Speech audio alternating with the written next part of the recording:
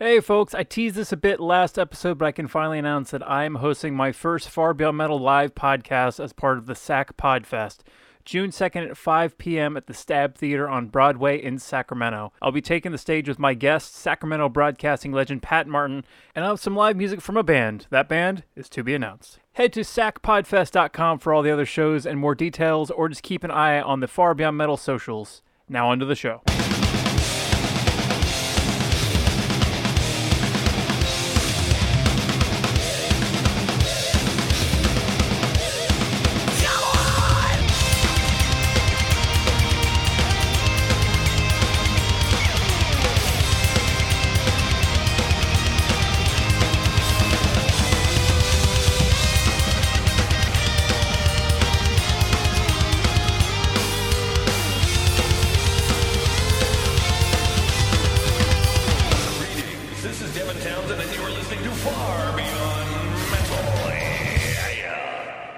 Greetings, folks, and welcome to episode 49 of the Far Beyond Metal podcast. I'm your host and guide on this metal journey, Daniel Cordova. Like my recent episodes with Kat from Kerrang and Jordan from 2 Minutes to Late Night, this is a longer one-on-one interview, and this time I'm talking with Rob Pasbani. Rob, alongside Frank Godlove, founded the heavy metal news, review, and video website Metal Injection.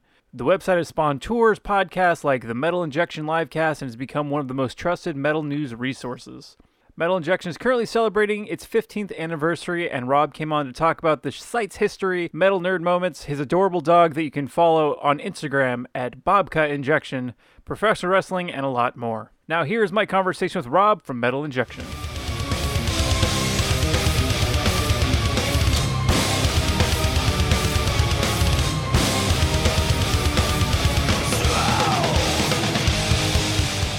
I've got audio levels and all that good stuff on my end. Can you hear me? Yeah, I can definitely hear you. Fantastic. You know how like Skype or Google will or Gmail will do that thing where it like auto predicts what you're gonna say for you in responses to emails and shit? Yeah. So when you said you were good to go, Skype was like, your options are I'm good as well and gates open. I really should have pressed gates open. It's very like Mark Maron intro of it. I like also like very like how dare they assume you're bourgeois. you're so bougie that you have a gate. I mean, you should see my podcasting castle. You know the money in podcasting. You're right. What was I thinking? Alrighty, sir. I'm not sure how long I've got you for. If you need to tell me to fuck off so you can take your dog for a walk, I can respect that. I'm a fan of your dog anyway, so. How is your dog, by the way? I'm good.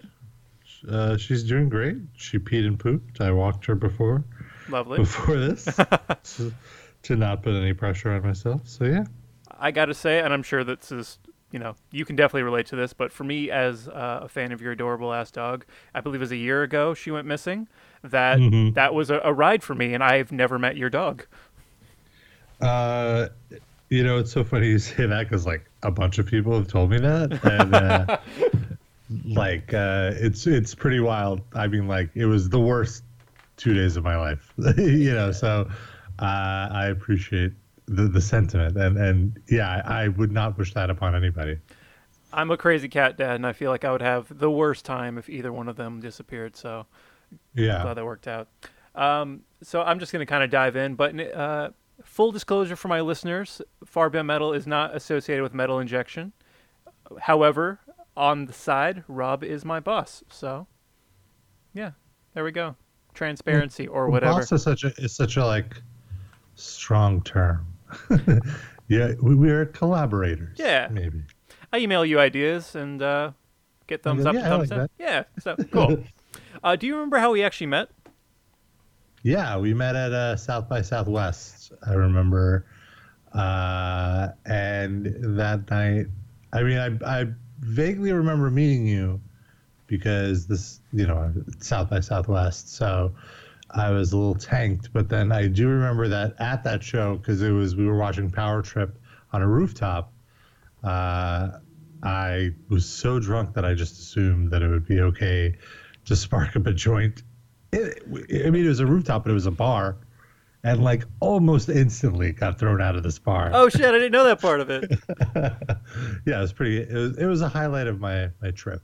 Yeah, I think I talked to you 2 nights in a row there. I think there was the Dirty Dog or whatever that bar is slash was Mhm. called, and I said like, "Oh man, I worship the ground you walk on," and you're like, "It's not that nice a ground," and I said, "It's much closer to me. I'm much shorter than you. I can see it better." But both those nights when we interacted, I was also very drunk. Right. Uh, I mean, it's South by Southwest, so. it was my first one, and I had promo people I've never met in real life just filling me full of beer, like Munzie. Oh my god!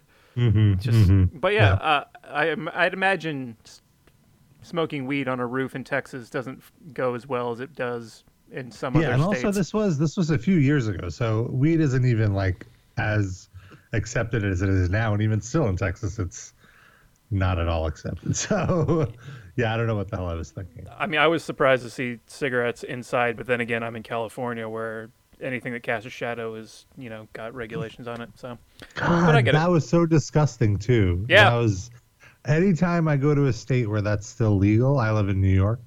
I'm like, wow, we made the right call. I, Like this is so gross. Even when I was a smoker for a brief period, I still seems gross to smoke indoors.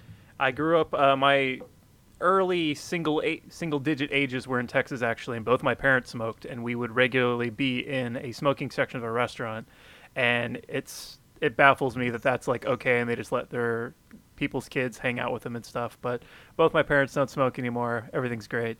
I It's a don't. different time. Yes, totally. So Metal Injection, it's celebrating the 15th anniversary. Does it feel like it has been 15 years? No, not at all. It's scary, actually.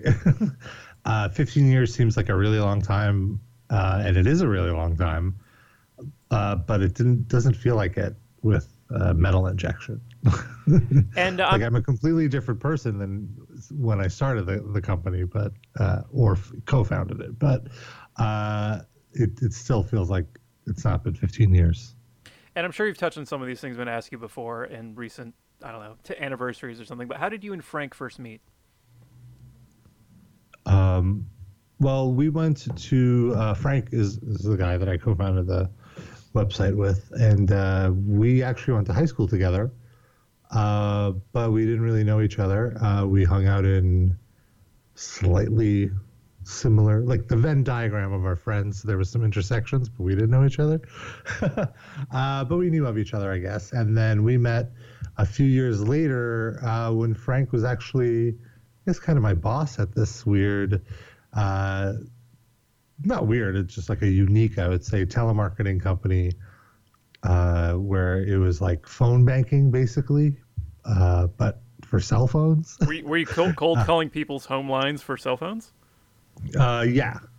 I mean, I guess it was just like a phone bank, and they outsourced their service, and anybody can hire them. And just when I was there, that's what we were doing. But Frank was like above that. Like he managed to convince them to give him a bit more responsibility, and so his cubicle was kind of like on the way to the bathroom. So I would always run into him, and like since we kind of knew each other, we just started talking, and he would always be playing metal, and we would end up talking about metal. And then so that's kind of how we first met. And the story of like how Metal Injection kind of was conceived was that I was sitting in a basement getting high with my two friends, Noah and Nick, and we were watching a local public access channel late at night, and a metal show came on. And then it kind of became sort of appointment television for us to watch this shitty local public access show, and we would just end up ragging on how shitty it was and just be like, oh, we could do this so much better. And then we were like, well, why don't we do it? And then I talked to Frank about it at our job, and he mentioned how he's been wanting to do some video stuff, and he like had a Mac, and we like got together some resources, and that's kind of how we started doing it. So the idea started as a public access show and then morphed into a website.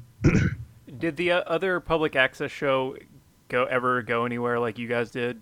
Like, are they? No, I mean, like, I don't want to not like. I mean, I'm not gonna name it because I kind of dumped on it A little bit, yeah.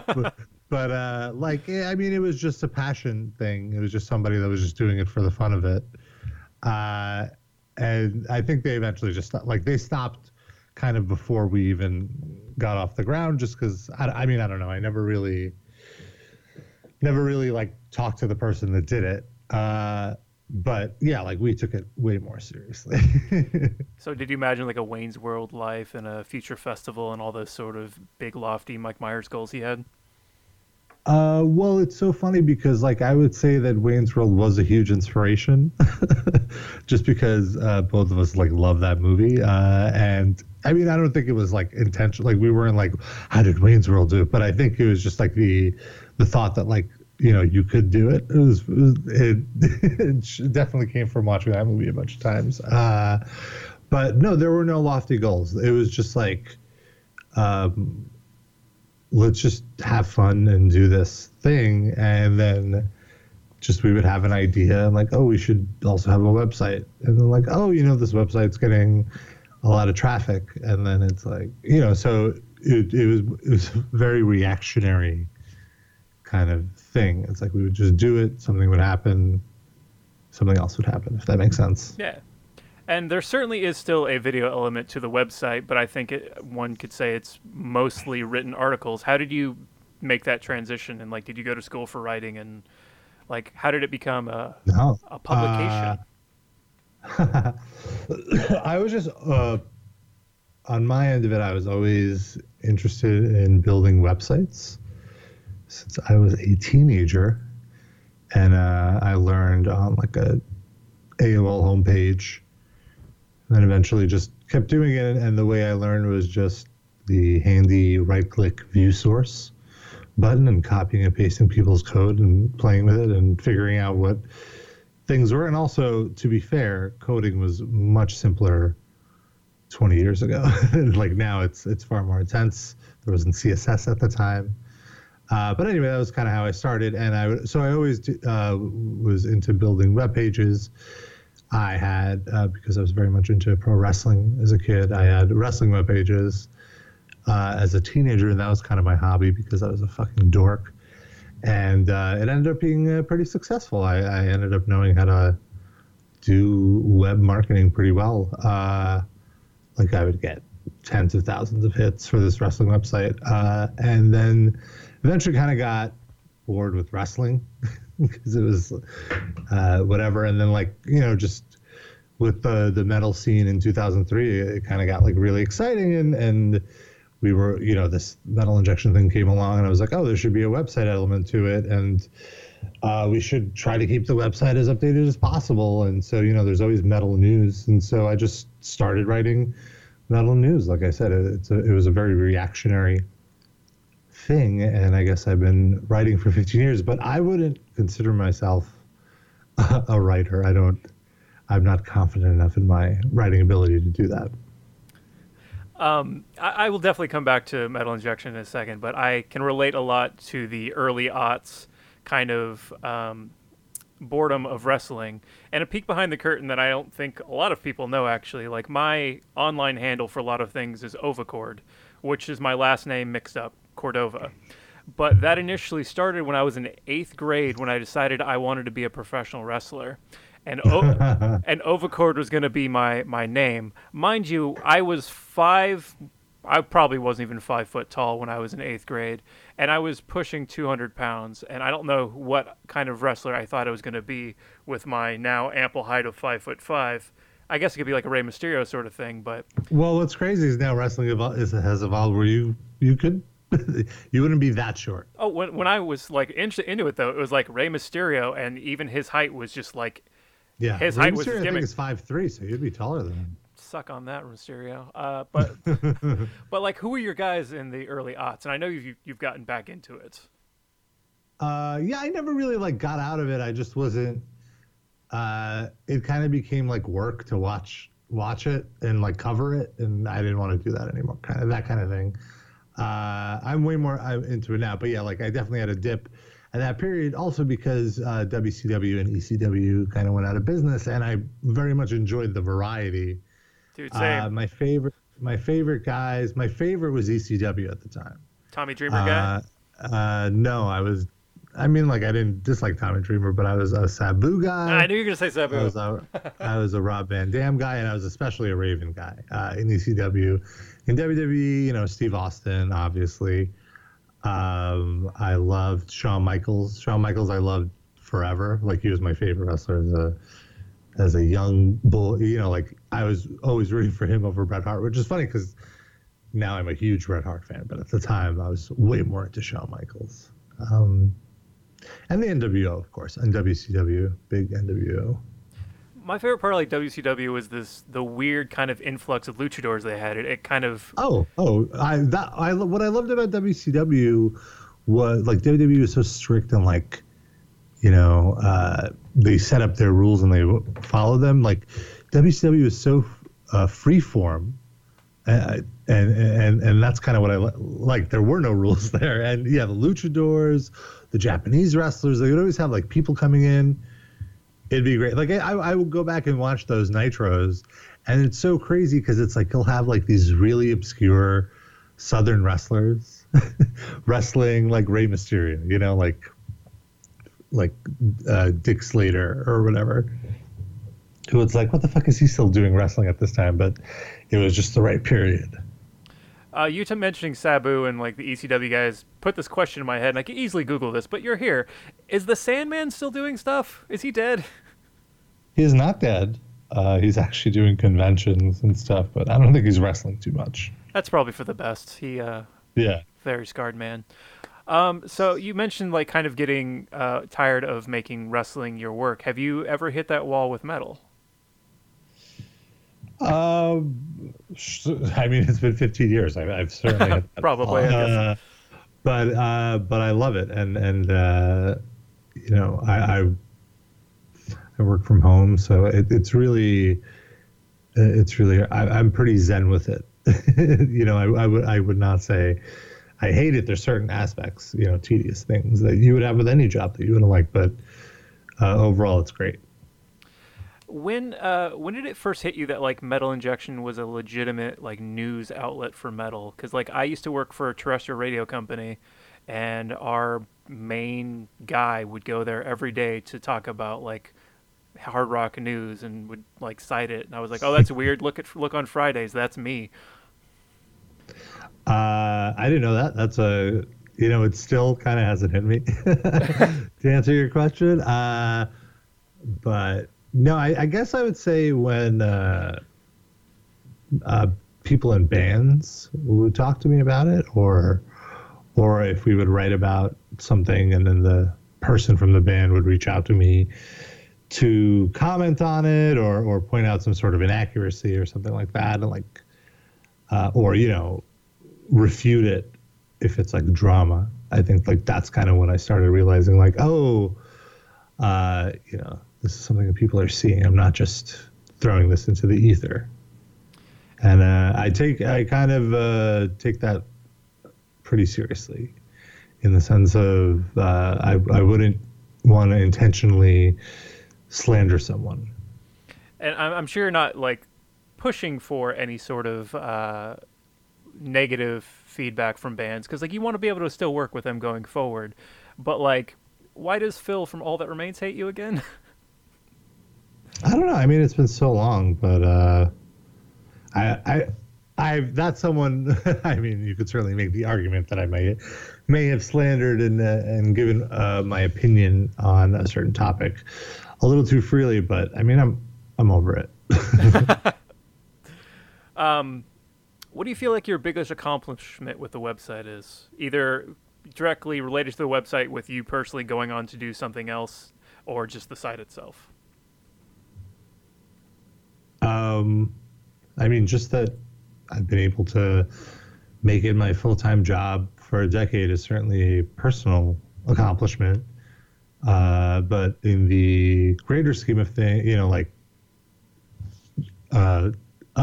outwardly, I would say it is pretty cool that it is a source for people, and that people I had something to do with people discovering new music that they would not be able to find otherwise. Or, I mean, there's certainly other websites that cover it, but you know what I mean? Just providing an outlet for some of these artists that otherwise might not have a platform.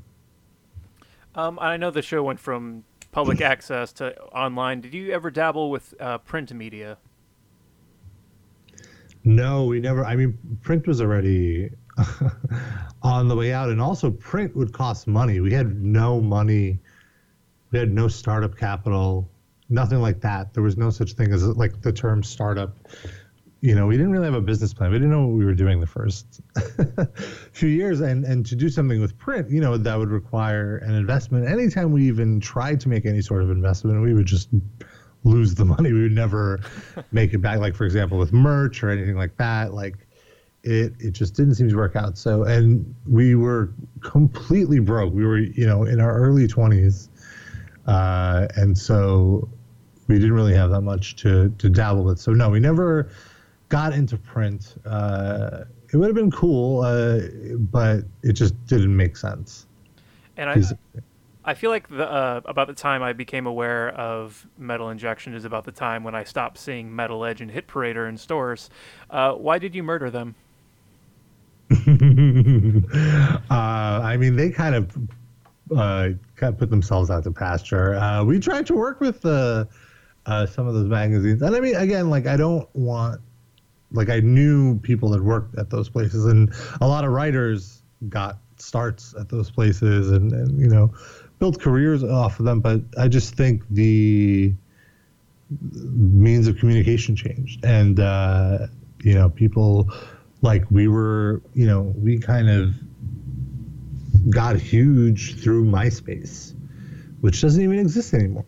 So the platform shifts. I mean, it exists, but not in the form that it did at the time. And it was like 90% of our traffic referrals or whatever were from MySpace, which is wild to think about, just because it was just a little moment in time. I don't know why I think they went out of business too, because eventually their budgets got so small that they could only really hire people where it would be their first job in print. And again, it was a great starting off point for many people, but on the other side of it, it might have not produced content at a level where people felt it was necessary to pay for. But I mean, there are still publications that are doing really, really well, like Decibel, which actually started the same year that we did. We started a few months before them, and I mean, they figured it out, and they're doing it okay. Yeah, I mean, they've got like a yearly tour or two, and that's fucking rad. Yeah, and I mean, with Revolver, they're trying something different, and they're around, they're doing it. People are getting pieces printed in there, so I'm all for it. The bigger, the better. I mean, I used to think that like we need to like crush the competition or whatever like that, but that's such a silly notion because it's such a small world that it's really like everyone should just support each other, and a rising tide helps all ships, or whatever that phrase is, because it's like if the metal scene itself gets bigger, all of our outlets get bigger too, Yeah, that makes sense. And speaking of competition, like I for some reason occasionally look at our comment section because I hate myself or like don't want to have a good day or something.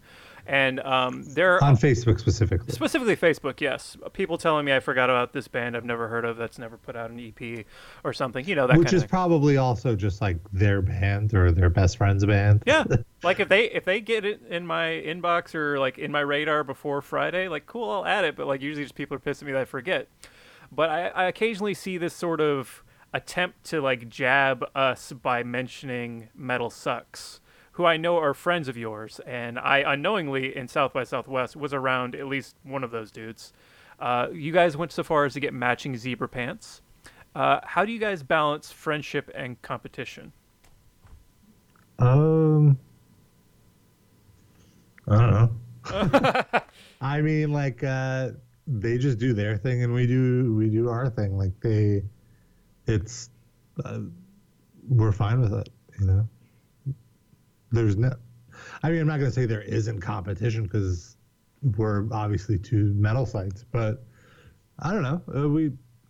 We're cool with each other. I'm cool with all the sites. I don't have any ill will towards, I would say, 95% of them. I'm just saying 95% just to give myself that safe space in case I'm forgetting some website that I do have a beef with. But I don't. We're like, I don't want to sound like a guru here, but like, I realized a while ago that the only competition I would have is myself or Metal Injection. The only thing I can't control what Metal Sucks does. They're going to do what they do. I can't control what other websites do.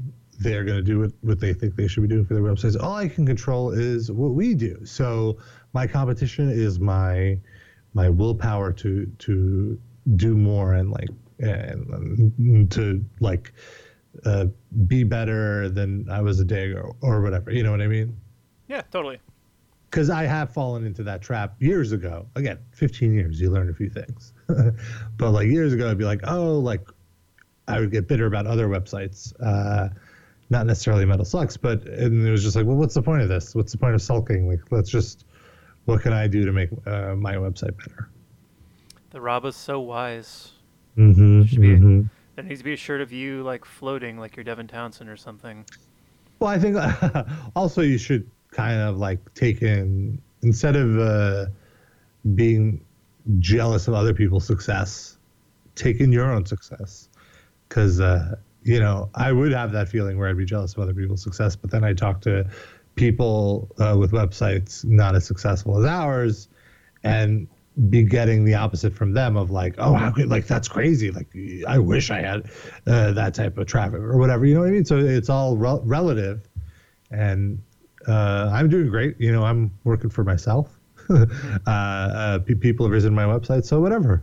I should just focus on that, and the positive.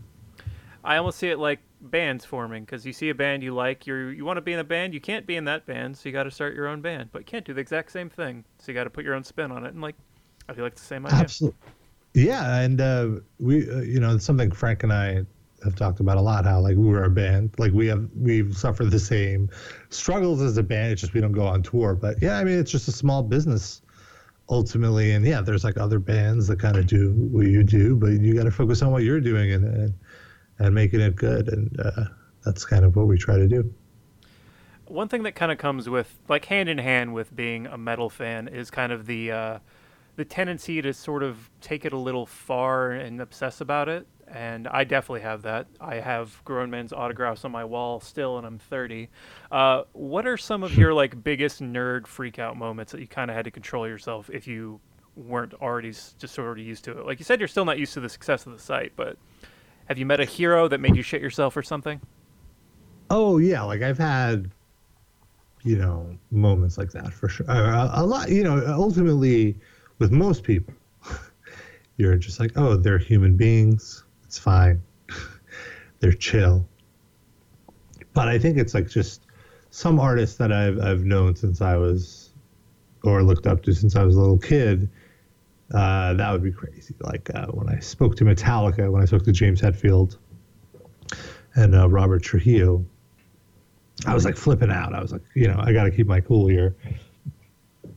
And at one point I ended up at one of those Revolver award shows backstage, and I was invited into Slayer's dressing room. I was just like, what the fuck am I doing here? This is insane. And it was great. Everyone was really nice. And, I hung out and did a shot with Kerry King. Of Jaeger, of course. In their dressing room. I was like, this is fucking nuts. And I was obviously completely lifted already because this was a party going on for hours. So it wasn't like I was going into the sober. So here's a big tip. When you're in a situation like that, you're losing your shit. You're like, this is such a cool moment. You have to realize that the longer you're in that moment, and in my specific situation, in that backstage area, the higher the risk of doing something stupid to completely fuck up that moment. So what'd you do? To avoid, I didn't do anything stupid, because to avoid that, you just find an excuse to get the hell out of there.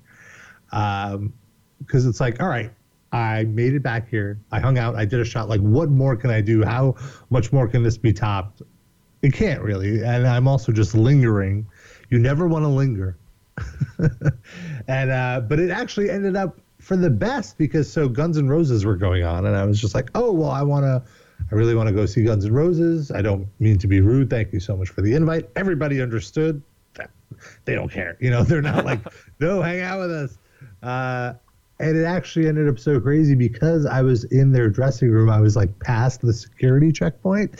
And then, so like if I were to go right, I would go back to where I came from and my seats and whatever. But if I went left, it was literally the side of the stage. Shit. And nobody stopped me. And so I watched Guns N' Roses from the side of the stage, which was like, again, crazy. That was totally a moment like, what the fuck am I doing? Like, how the hell did this happen? This is great. This is nuts. Is this like reunion Guns N' Roses like the last few years, or just like Buckethead? Either way, cool. This, it was without Slash, but it was actually one of the first performances with Duff. But it was still just a really cool, experience to see the whole machine in action. And the biggest moment like that was meeting Dave Grohl a few months ago. He cooked for you, didn't he? He was doing his barbecue thing. So crazy. But like the craziest part was, so like he was doing this barbecue thing. People were coming up to him and like everybody was wigging out. And this was at the Dime Bash. So it's like an all-star jam. There's all these musicians who are like the most jaded people in the fucking world. Like, and then like even they were flipping out like, holy shit, Dave Grohl's over here. He's cooking barbecue. That's so cool. And Dave Grohl could not have been nicer. Just the absolute chillest dude. And I didn't really want to bother him, but I kind of caught myself in that, like, like looking at him like he was a zoo animal, kind of, holy shit, it's Dave Grohl. And then it's like, what am I doing? Like, why am I? It's, again, just trying to remind myself, he's a person. He's cool. He's chill. It's fine. Anyway, he was walking to the stage to go perform. He walks past me and he stops and he's like, hey, dude, are you from Virginia? Like Dave Grohl asks me a question. And I'm like, what the fuck is that? No, I wish I was from Virginia. Why do you ask? He's like, have you ever interviewed Gwar or done a video with Gwar? And I was like, yeah, dude, that was me. And he starts flipping out like, dude, I love that video. I've watched it so many times. Holy crap. And then the person he was with was like, Dave, you got to go to stage. He's like, dude, don't move. I'll be right back. I was like, I'm just going to stay right here. I'm not going to do anything to let Dave Grohl down. And then he ended up coming back. And long story short, he was incredibly cool. He saw a video I did with Gwar because I used to work for their label, and they hired Frank and myself to produce a DVD for them of like behind the scenes stuff. And so he saw this video, Dave Grohl, and he like loved it and watched it. So he was like quoting lines that we did. Really, it wasn't like a video I did. Like, to be fair, it was a video that fucking Oderus Urungus did that I just happened to be in, but just still, it was mind blowing to me. It was totally one of these moments that you were just asking me about of like, wow, this is so crazy that like something I had a part in, like moved Dave Grohl. Like Dave Grohl has provided me with so much fucking entertainment, like, you know what I mean? Like so many like movements, for lack of a better term, to like provide him with a little bit of joy is fucking awesome. I have a question about this story. Why do you wish you were from Virginia? Oh, because he's like, that was just the first question, completely out of context. Like, are you from Virginia? And I'm like, because he was asking me like he knew me. Like, are you from Virginia? I was just like, no. I wish I was, like, so that to give you what you want as an answer to your question is kind of what I meant. I thought you had some deep-seated love for Virginia. No, like, no. Okay. I have nothing against Virginia. Is a wonderful state. Yeah, there's some good bands out of Virginia. That's kind of how I base all my good state sound, opinions good on. food. Yeah, I've never been, but again, Gwar, Gwar's neat. Yeah. You also have a podcast, not like this one at all in format, called Livecast. How did you meet those folks, and how did that come to be out of the Metal Injection beast? Yeah, it's the Metal Injection Livecast, not just Livecast. Get the branding right. My apologies, sir. I've actually known all of those. I've known Noah. I co-hosted with 3 people: Noah, Darren, and Sid. I've known Noah since high school. We took TV production together in high school, and we both agree that class that we took kind of shaped our lives in incredible ways and kind of led us on the path to where we are today. And so we always kind of had an interest in broadcasting. And when I went to college, Brooklyn College, I joined the radio station and I met Sid there. And then when Noah joined the college, I told her to join. And so we just started doing a show on there, and they had these 4 hours blocks where, like, the radio station itself barely broadcast on campus. It was such a shitty reception. Oh, no, I was in one of those. Yes, we didn't even have a AM band anymore by the time I got there. Yeah, that was it. We kind of lost our license, and it wasn't until my senior year that we got the license back to where you could actually listen to it on the radio. You could only really hear it on campus or like in the cafeteria. But it was more just to get your reps in of like doing radio production. That was kind of the idea of it. But the crown jewel was on the local public access channels. Again, lots of public access intertwining here. They would have these community calendars where it would just be community events, and the audio would be provided by local college radio stations. And so for 4 hours a day, we would have a time slot on there. So there would be that's like a very precious time slot because it's like the most possible listenership you could ever get because of these community access channels. And since like nobody really had classes on Friday, the least desirable shift was the Friday shift, which I gladly took because fuck yeah, I'll do a 4 hour shift. And so it was me and Noah, and eventually like Sid came on the show, and I just met Darren through mutual friends, and we instantly had a comedic chemistry. And so it was kind of me, Noah, and Darren doing a show since college. And then when college ended, we stopped doing the show, but we really, really it was like such a great time, and we had such fond memories of it that we always wanted to do it, but there wasn't really a reason or a way to do it. And then podcasting came around, and so we kind of developed the format that we do a live 2 hour show every week, which is kind of like what we were doing in the radio show because it was a live show. We would take callers, and we would get the audience for the public access channels was more of a hip hop audience.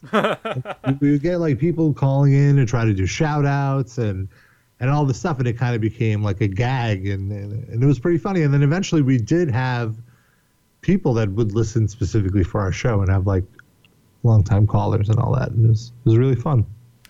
The parallels between your whole thing and mine are kind of freaky to me. Like I started college radio as well. What was your station? WBCR 590 AM. We were KSSU, KSSU.com, because again we lost our any sort of frequency we had. Mm-hmm. But yeah, like same deal. Did the whole college radio thing. Stopped doing that. Missed it. Here's Far Beyond Metal. My show was Far Beyond Metal on the radio too. Good times.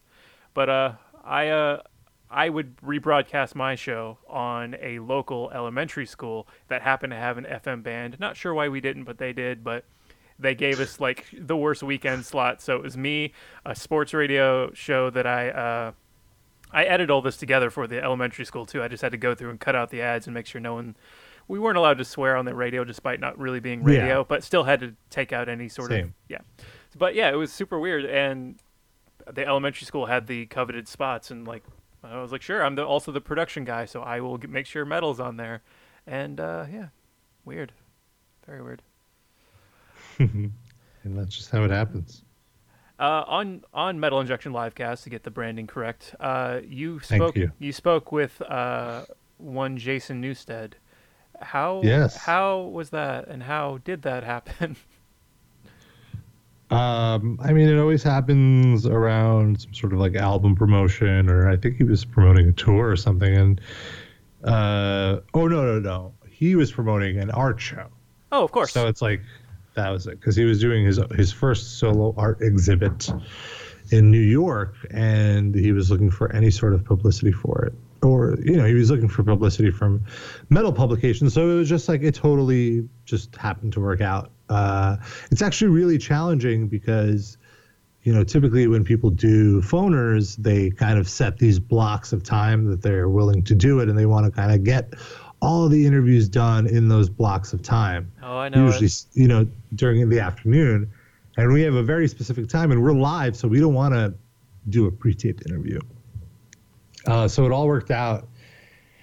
And he was incredibly cool. He's actually the absolute coolest dude. I've had the pleasure of meeting him in person when I worked at SiriusXM for a few years.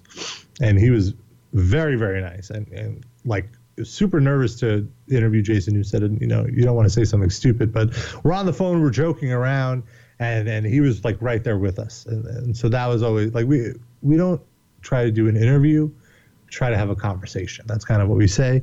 And so he was riffing along with us because we were at the time laughing about we had just discovered a Chuck Berry sex tape. Oh no! Which is phenomenal comedy. It's A plus.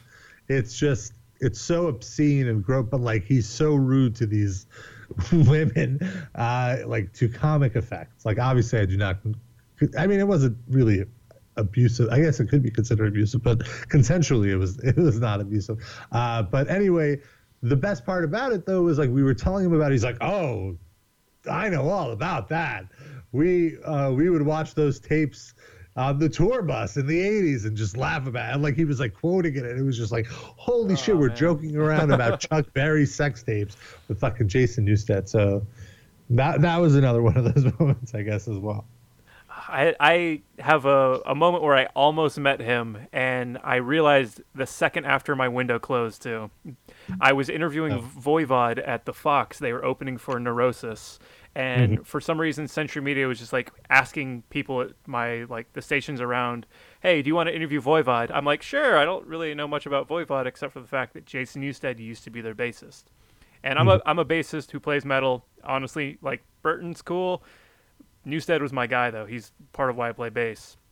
So I'm talking to Voivod, and it's a weird interview. They keep getting distracted, and like I'm talking to one guy, and then a second guy comes in, and then the first guy leaves, and the two guys come in, and like I'm having a hard time keeping track of who I'm really talking to. And one of them leans over and says something, and they all leave the room, and then one of them comes back and goes like, no offense, but we kind of have to wrap this up. I'm like, oh, okay, sure. So I asked my last few questions, and then and my last one is about, like, are you guys still cool with Jason, even though he was just on the one album? They're like, oh, yeah, he's here right now. And there's a beat. And I'm like, fuck. Thank you for talking to me. And I'm like, I should have asked if I could just say hi. Damn it. So, like, as soon as, like, I just spit out, oh, cool, thanks, sorry for holding you up. That was it. Well, you were being polite. There you go. Being polite to the Canadians. But they're Canadian. They probably would have said yes. They're very polite people. Yeah. Sure, it would have been fine. To kind of wrap up this thing we're doing here, this interview conversation thing, do you have any advice for fledgling metal writers or writers in general from your 15 years with Metal Injection? Well, I never had to go out and look for writing jobs because I just started my own website. But I don't know if I would necessarily recommend that. But what I would say as an editor or a publisher is if you're applying to write at websites and they have wanted ads, really read what they're asking for you to send them and make sure you send it to them. And if you want to cold email websites to apply for writing gigs, make it as easy as possible to access your writing. Links are always better than attachments. Nobody wants to open up a Word document. If it is an attachment, it probably should be a PDF, but should include links and kind of offer a good bit of your personality in the email. And I guess that I guess I would say that. And if you want to be a writer in metal, make sure you also have something else you're good at, because you're probably not going to make too much money. I'd say that. Fair enough. And I'll ask you one last question that I like to ask everybody I talk to. You are in metal writing. Did you ever have your own band? No, I can't say I had my own band. Like, no. I've certainly wanted to, but it could never happen. Like, I could never make it work. I do not play any instruments. Did you ever try? Do you own a guitar? I do not own a guitar. I've taken a few guitar lessons, but I am painfully white and do not have any sense of rhythm, or a very poor sense of rhythm. So, no, the performing aspect of music, not for me. Oh, sorry to hear that. Unfortunately, yeah. Because our new queen, Lizzo, says if you don't play music, you can't talk about music. So you should probably go ahead and close your doors on Metal Injection, because Lizzo I guess this is it. Yeah, well, sorry to close down all this stuff you've built. Well, good times. I mean, you could still, you just can't offer an opinion on music, which I'm fine with. I don't necessarily offer my opinion on things. I guess I offer it on things that I like, not necessarily things I dislike as much anymore. Well, thank you for being on my podcast. I will be sure to plug all the things with the proper words and stuff. Links. I was just teasing. No, I know. I just put it in my notes shorthand, and I'm like, there's more to it than that. Well, thank you for having me. Yeah, of course. It's been an absolute pleasure. I very much love talking about myself, so feel free to have me on to talk about myself at any time. All right, next time it'll just be your upbringing. I really should have touched on that more, but on what? On your just general upbringing. So the next one will just be the life and times of a young rock. My mom and my family life, all that stuff. I don't know if you listen to WTF, but we could just do that. Like, who your folks like? Who your guys? And that kind of thing. But again, that'll be on in a future episode. So call that a tease. All right, thanks. Dude. All right, thanks, dude. Metal Injection Livecast streams every Tuesday at 7 p.m. Eastern at metalinjection.com/livecast. And then it can be found on iTunes. Then, of course, you can find 15 years of metal news, videos, and other entertainments over at metalinjection.net. And I, of course, would like to remind you to hit sacpodfest.com for all the other shows at the SAC Podfest, as well as my show. Again, 5 p.m. June 2nd, SAC Podfest. Far Beyond Metal. And you can follow the show at facebook.com/FarBeyondMetal. I'm on Twitter at _FarBeyondMetal. The show is on Instagram at FarBeyondMetalPod. And if you want to email me, you may do so by emailing FarBeyondMetalDan@gmail.com.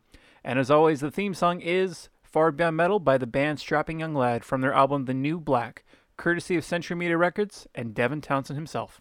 Thank you for listening.